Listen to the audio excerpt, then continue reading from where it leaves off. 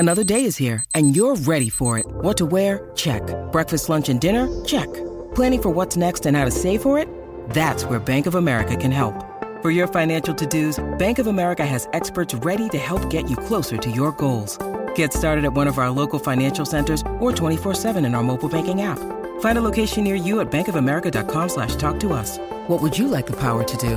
Mobile banking requires downloading the app and is only available for select devices. Message and data rates may apply. Bank of America N.A., member FDIC. So for my entire career as a trader, I've never believed or recommended that you have some type of quota that you hit as far as shutting down your trading once you get to a certain level. In today's podcast, I'm going to talk about the one exception and also why it's important not to be a one-trick pony when it comes to your trading. But certainly if you're someone that's looking to take the prop firm route and you need to up your frequency because you need a certain requirement, then that's something you'll go to. Something else, if you guys saw this weekend's video, right? It was, what was the stat? Let me see if I can bring it up real quick, guys. Sorry. It was an interesting stat. I actually don't think I mentioned it in the video because it would have been way too long. The video was entirely too long already, right? This guy can talk. The gift of gab, right? It was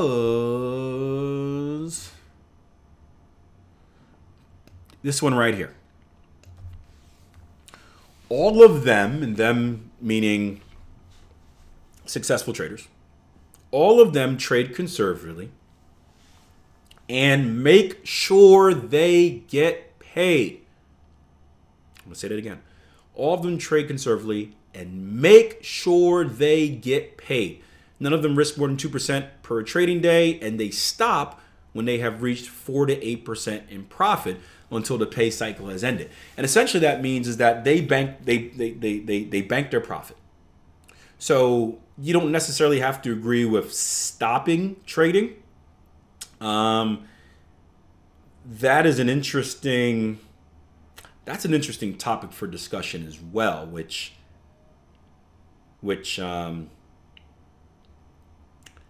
it may differ depending on it.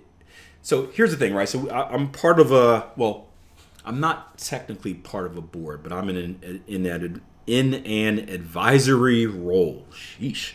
I'm in an advisory role for a nonprofit.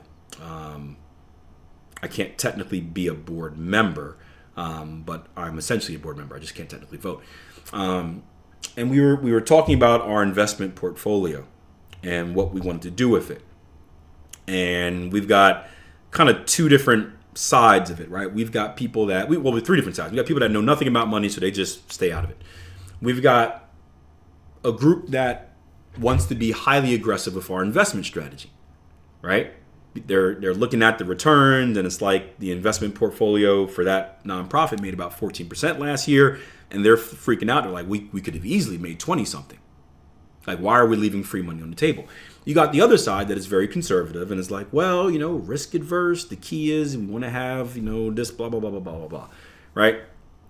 And we brought up the topic of it's important to understand that when you're managing money or dealing with money that isn't your own, you can't necessarily treat it the same way that you would treat your own money, right?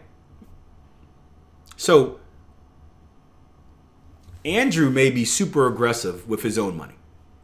He may have a super aggressive risk appetite when it's his money. He's like, look, I'm willing to risk it for the biscuit. But should he necessarily take that strategy if he's managing hundreds of thousands for someone else? Right? So the situation you're in may dictate how you trade. So from a personal trading perspective, you guys know my feeling on stop trading, right? If you hit a certain level, you should never stop trading, right? Why would you ever stop trading? Right? People stop trading when they hit a certain level of profit. Well, why? What if this may be your killer month. You may make more profit. You never want to do that. However, if you're in a situation where you're funded and you have certain requirements, and that's the difference. As retail traders, we don't necessarily, we don't talk about ever having monthly goals aside from like following your rules. No, we don't have any monthly outcome goals. So there's no reason to stop at a 5% return because there's no goals. But if you're in a situation where you have a requirement and there are repercussions, I guess, of not hitting that requirement, it may not be a bad idea to stop once you've hit that requirement. Does that make sense? So like if Bobby is trading his own money and Bobby starts off hot, beginning of the month, gets 8% or is at 10% and then cools off and gives some of it back and ends the month with 6%, right? There's no repercussion for that, right? Bobby's like, I was at 10, now I'm at 6, still a good month. If Bobby's trading for a prop firm and let's say there's a consequence, if he doesn't hit 4%, then he's defunded, just as a harsh example, right?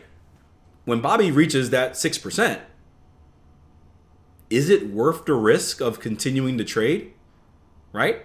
On one hand, you can make more money, right? And your profit split, with what you make from that profit split, it probably isn't going to be that much. So that's the reward. The reward is if you keep trading, you can make more money, you can get a little bit more in your profit share, right? Yeah. The risk is that Bobby loses his funding if he doesn't hit his level. Now, it's funny because if we're thinking about being risk averse, what's the safer play here? It's the bank your money, is it not? It's to bank your money. So I thought that was a really interesting point. Again, I didn't bring it up because I knew it would. I think it was a little bit too advanced for the YouTube community. I didn't want to confuse more people than we needed to. But you got to understand that it's trading when it becomes a business, it is situational. In my own money management story, I was the same way. Yeah, when I was managing money for others, I was the same way. Once I made a certain amount, I got really conservative. And part of that is because guess what? I only got paid off new equity highs. So it was in my benefit not to, once I created new equity highs, not to blow it. Because then I don't get paid at the end of the month. Now, again, you're not sabotaging anything. You're not doing anything like that. But once you've hit a level, you want to be conservative. And if it's close to the end of the month, sometimes you just let the end of the month happen. And we see that on bigger bases as well. You see portfolio balancing with hedge funds and all this stuff. That's why you got to be careful. End of quarters, end of years, you see this weird stuff happening, right? That's why I say end of December, there's no point of trading, like no one doing anything dumb. But that's something that needs to be considered as well as the kind of strategy adjustment stuff that we talked about earlier. Yeah, and Bobby says, or maybe reduce risk, and that's a way as well. Let's say Bobby was risking 3%. Let's say Bobby keeps trading, but let's bring that risk down to 1%.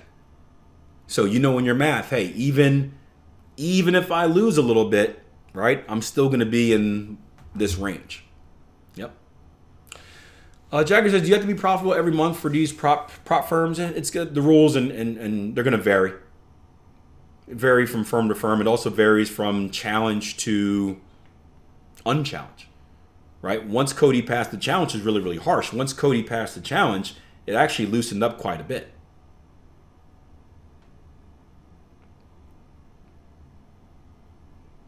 Right? Once you pass the challenge and you've proved yourself, right? It's like being what is it like? I don't know if you guys have ever been a part of like a fraternity or sorority, right? You got to go through like Hell Week. You got to do all this dumb stuff and earn your right into the sorority or fraternity.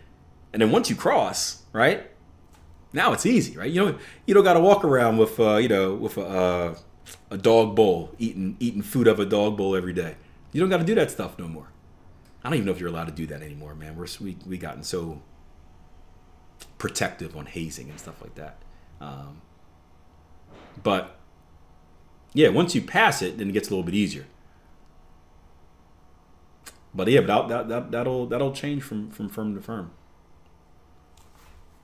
But that's more the business side. And again, it is a little bit different, right? You have to adjust. You have to adjust yourself. You have to adjust your strategy. Just how we say you want to fit trading around your life, you've got to fit trading around the requirements of your firm. And this brings up more and more emphasis on why you have to be a well-rounded trader, right? I don't believe you can be consistently, and I used to think this. I used to do this, live by this. But I don't think you can be consistently profitable if you are just set in a single way of trading. You have a single moving average strategy that you came up with and you make no adjustments ever. One, we know the market conditions change. But if you're trying to build your business into, whether it's prop firm trading or doing something else, you've got to make adjustments, right? We talked to Mike Bellafiore over at S&P a lot. And one of the reasons he likes, or loves, I should say, how we teach traders over here is because we're not teaching specific strategies. I mean, we are teaching specific strategies, but the message isn't just like, hey, learn this strategy and be good forever. Like, we're teaching you how to be well-rounded traders. So the traders that he gets from us, right, they have specific strategies and specific ways that they teach and all that fun stuff. But the traders that he gets from us, it's very easy for them to adapt because they're just not a one-trick pony, right? I see the same thing in track and field, right? I recruit athletes from all over the country. And there are a lot of, when I talk to them, I always ask them about their coaching background. Meaning like, what do they do at their program? And you get athletes that had horrible coaches. You get athletes that have good coaches.